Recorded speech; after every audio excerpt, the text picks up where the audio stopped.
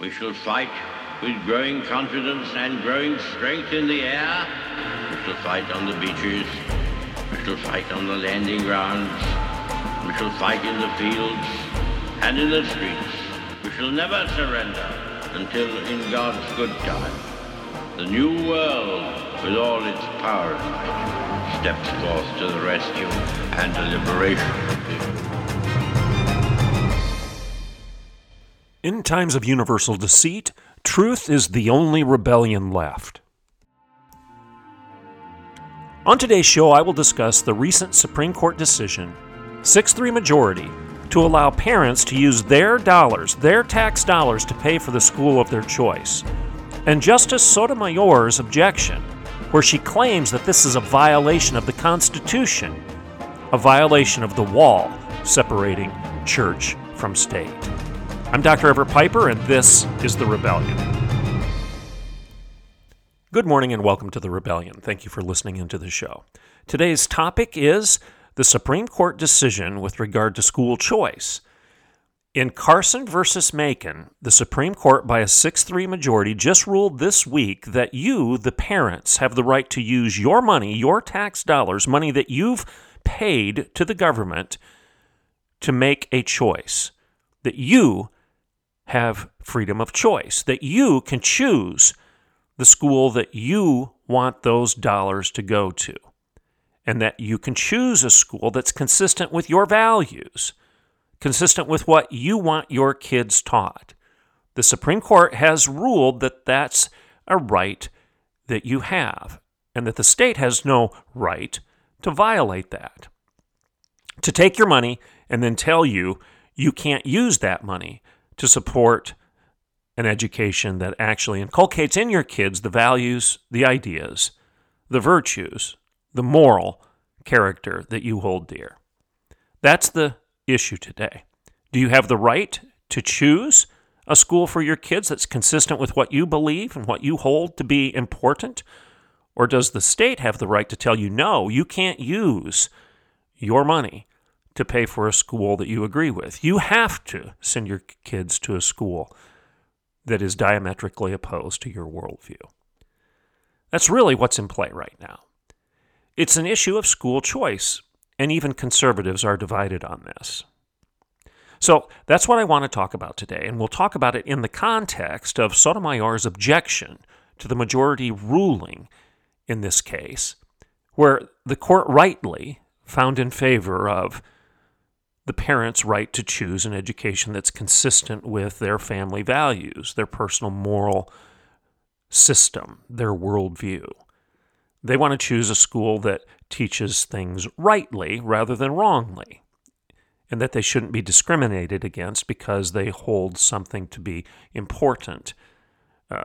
For example, the Ten Commandments, that you think a law against murder is grounded in Mosaic law, the Ten Commandments, as our Supreme Court itself apparently has believed for centuries, because in the frieze work, in the architecture of the Supreme Court chamber itself, it has an image of Moses centered in that frieze work, holding up the tablets, the Ten Commandments, as the context, the basis for the law that the Supreme Court seeks to uphold on a daily basis and the decisions that it makes.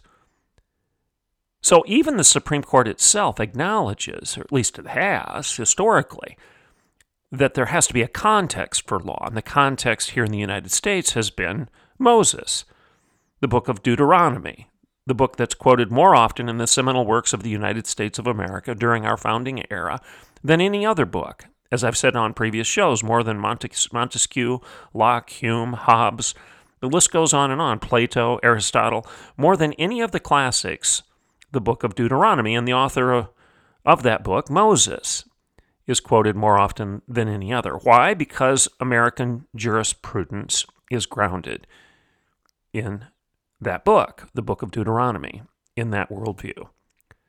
So, if you want to send your kids to a school that believes what I just said and teaches what I just said and upholds what I just said, and that is a moral society, a just society, a society that holds human dignity as a first thing, a society that believes in facts rather than feelings, a society that argues that it's illogical and irrational to assume that man just sprung up by happenstance and chance, and that design implies a designer. If you want to send your kids to a school that will discuss the ideas that I'm sharing with you right now, do you have the right to do that, or should the government restrict you and say, no, you can't use your money, your tax dollars, to pay for such a school? You got to get those 10 commandments out of there. Ironic, isn't it, that the Supreme Court, extolling those 10 commandments in its own architecture and its own history, would even consider restricting you from teaching the same to your kids. Well, the Supreme Court rightly, by a majority of 6-3, decided that, yeah, you should be able to use your money to send your kids to a school that's consistent with your worldview. Actually wants to talk about these things historically, rationally, morally, theologically, judiciously. You have the right to do that. Sotomayor objected. It said this is a violation of the separation of the wall of church and state. Well, let's take a break, and when I get back, I'm going to go through the history, the time frame, the timeline of that whole thing, the separation of church and state, this wall of separation. Where did it come from? Is it in our Constitution? Why do we talk about it all the time? And why is it the first reaction in the minority dissent led by Sotomayor against this freedom to choose that the Supreme Court has just acknowledged that you and I have in how to educate our children? I'm Dr. Everett Piper, and this is The Rebellion. Let's take a break, and I'll be right back in a couple minutes. Okay, welcome back to The Rebellion. So the topic at hand right now is the victory of school choice. The Supreme Court of the United States of America just heard and resolved the case of Carson versus Macon. That's the official designation of this case in question. It was a 6-3 ruling, and the court held that to exclude, and I'm quoting right now, to exclude religious persons from the enjoyment of public benefits on the basis of their anticipated religious use of those benefits violates the federal Constitution right to the free exercise of religion. Okay, that's what Justice Roberts in the majority said. To exclude religious persons, Christians or otherwise, from public benefits, in other words, benefits, a program that's funded by tax dollars that come from you in the first place, I might add, to exclude you from the benefit of those programs that you've paid for via your tax dollars on the basis of your anticipated religious use of those dollars that came from you in the first place, Roberts rightfully said that that's a violation of your constitutional right to the free exercise of your religion. Okay? That's what just took place. So, context here. The question before the Supreme Court was this: whether or not Maine, the state of Maine, could set up a school choice program that included private schools, which they had. They had a school choice program where your tax dollars could follow your student to the school of your choice, a private school, except they excluded schools that promote the faith or belief system, which is associated with and or presents the material taught through the lens of faith, quote unquote. So that's what Maine was prohibiting. You couldn't use your school choice dollars to pay for a school that promoted faith or belief system or presented material taught through the lens of faith.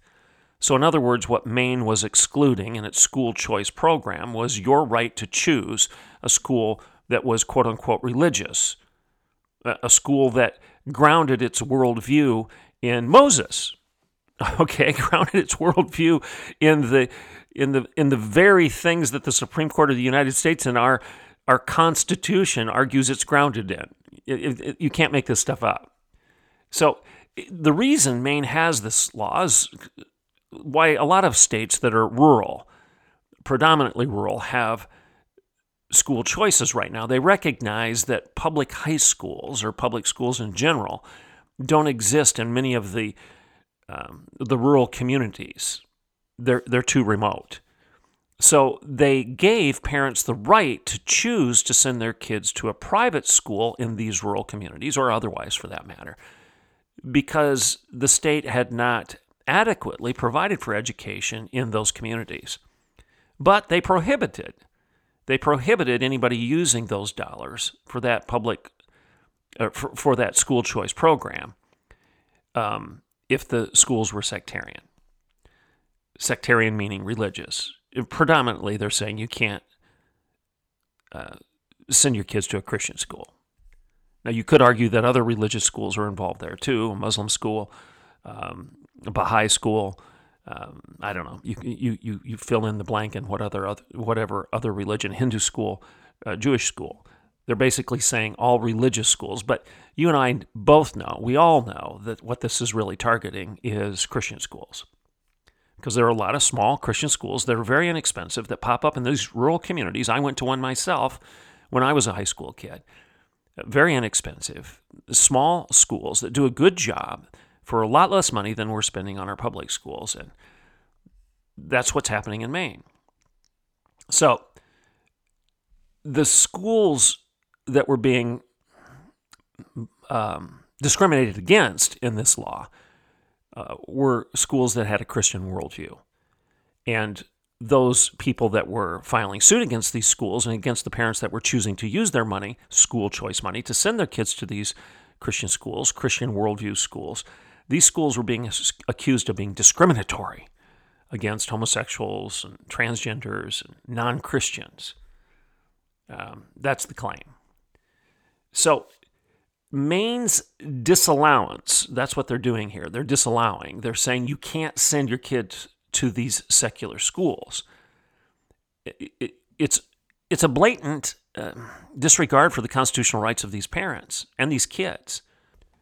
And Roberts rightly condemns this in his writing for the majority. He says this, impartially, he says more than this, but this, he says, we, the court, have repeatedly held that a state violates the free exercise clause when it excludes religious observers from otherwise available public benefits. A state's anti-establishment interest does not justify enactments that exclude some members of the community from an otherwise generally available benefit because of their religious exercise. So, if there's a benefit out there, such as Social Security, what he's saying is that you can't be denied the use of that benefit just because you're a Christian.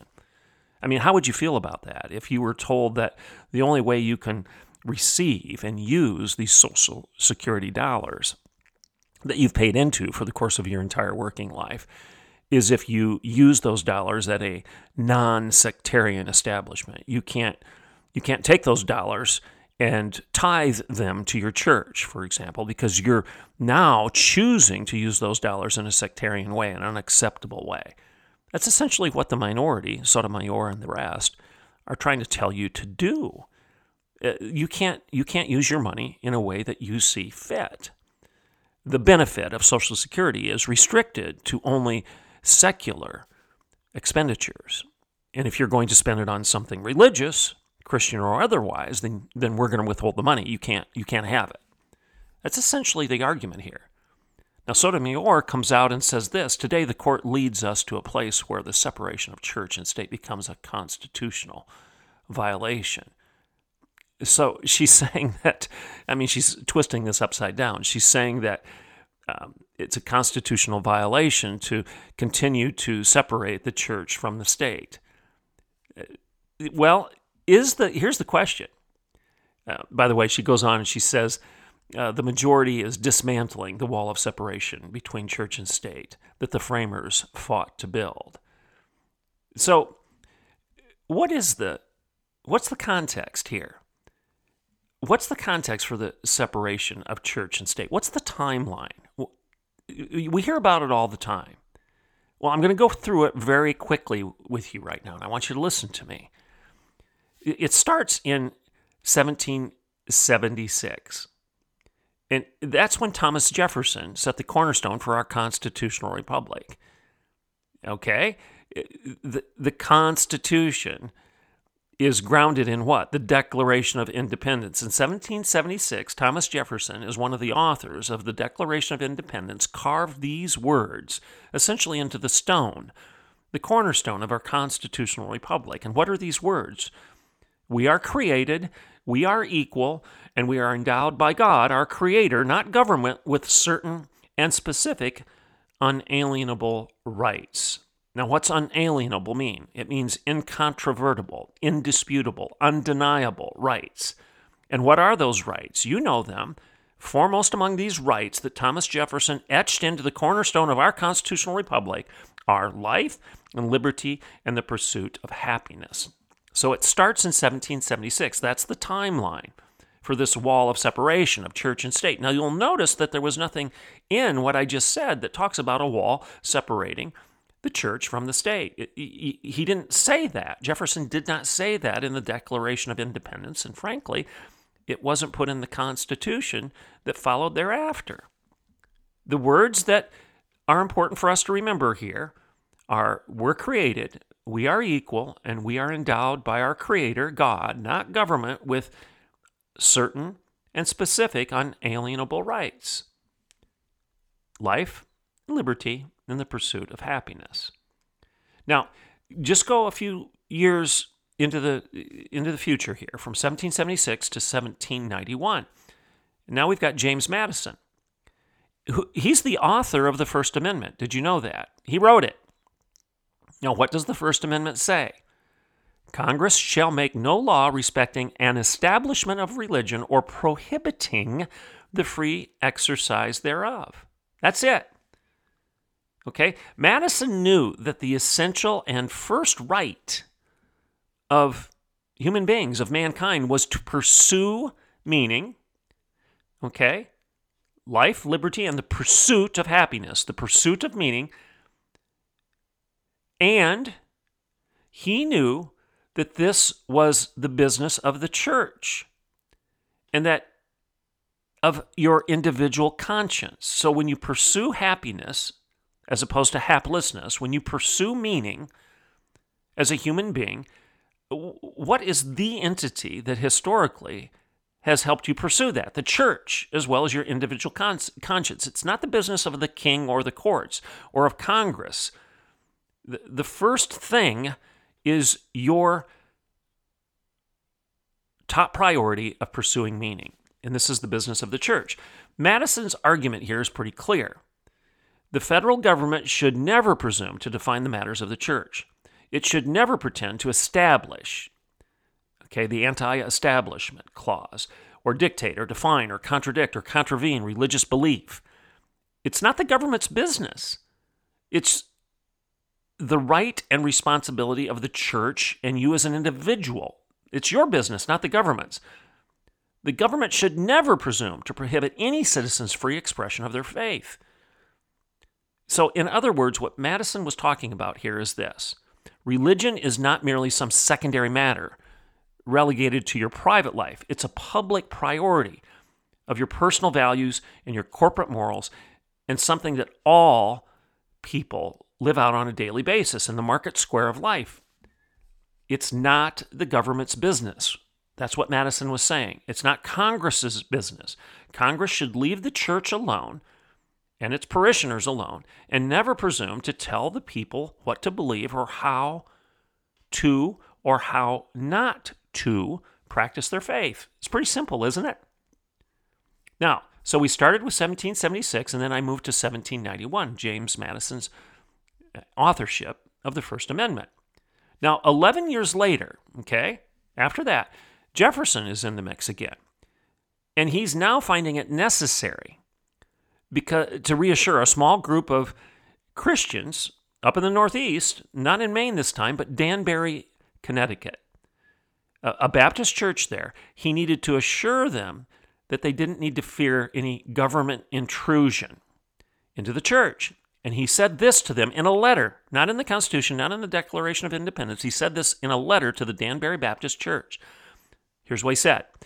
I contemplate with utmost reverence that act which declared that the legislature should make no law respecting an establishment of religion or prohibiting the free expression thereof. And then he concluded, after summarizing the First Amendment that Madison wrote 11 years earlier, he said this: "Thus, we are building a wall of separation between the church and state." So it's unmistakable what Jefferson is saying here. He's telling this church, he's talking to the church right now, a group of conservative Baptists in Danbury, Connecticut, who are worried about government intrusion into their affairs. Jefferson's saying, don't worry about it. There's a wall protecting you, the church, and you, the parishioners of the church, from the state.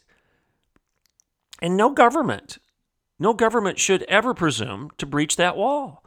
That's what Jefferson is saying. The wall was not erected as a prison for the church, but rather as a fortress. There's a key distinction here, prison or fortress. The wall that Jefferson was talking about exists to protect the church, not to confine it. Jefferson no more intended this wall to restrain the church than he intended the walls of his own home to restrain him. A house has a door, and you use it to come and go, and you engage culture, you do your civic duty, you go to work. That's what the walls of your home allow you to do. You go through the door, you go out, and you go about your business in daily life. You go shopping, you go to work, you go to church, you go to the town square, you debate, whatever, okay? So as the house has a door whereby you come and go, Jefferson's wall of separation between church and state, Jefferson's wall had a door whereby the church entered into society and did its good work. Okay? The key here is this. The church holds the key. Not Congress, not the courts, the church. It holds the key to its door that's in its wall. The door is locked from the inside. It's not locked from the outside. Jefferson is telling those concerned Baptists in Danbury, Connecticut, that this wall was built for the church's benefit, not for the government's. Education shares a similar history, a veneration of the church that Jefferson is basically acknowledging here as he venerates and acknowledges the freedom that the church in Danbury, Connecticut has, and that has been guaranteed to it by our Constitution, by God himself, really.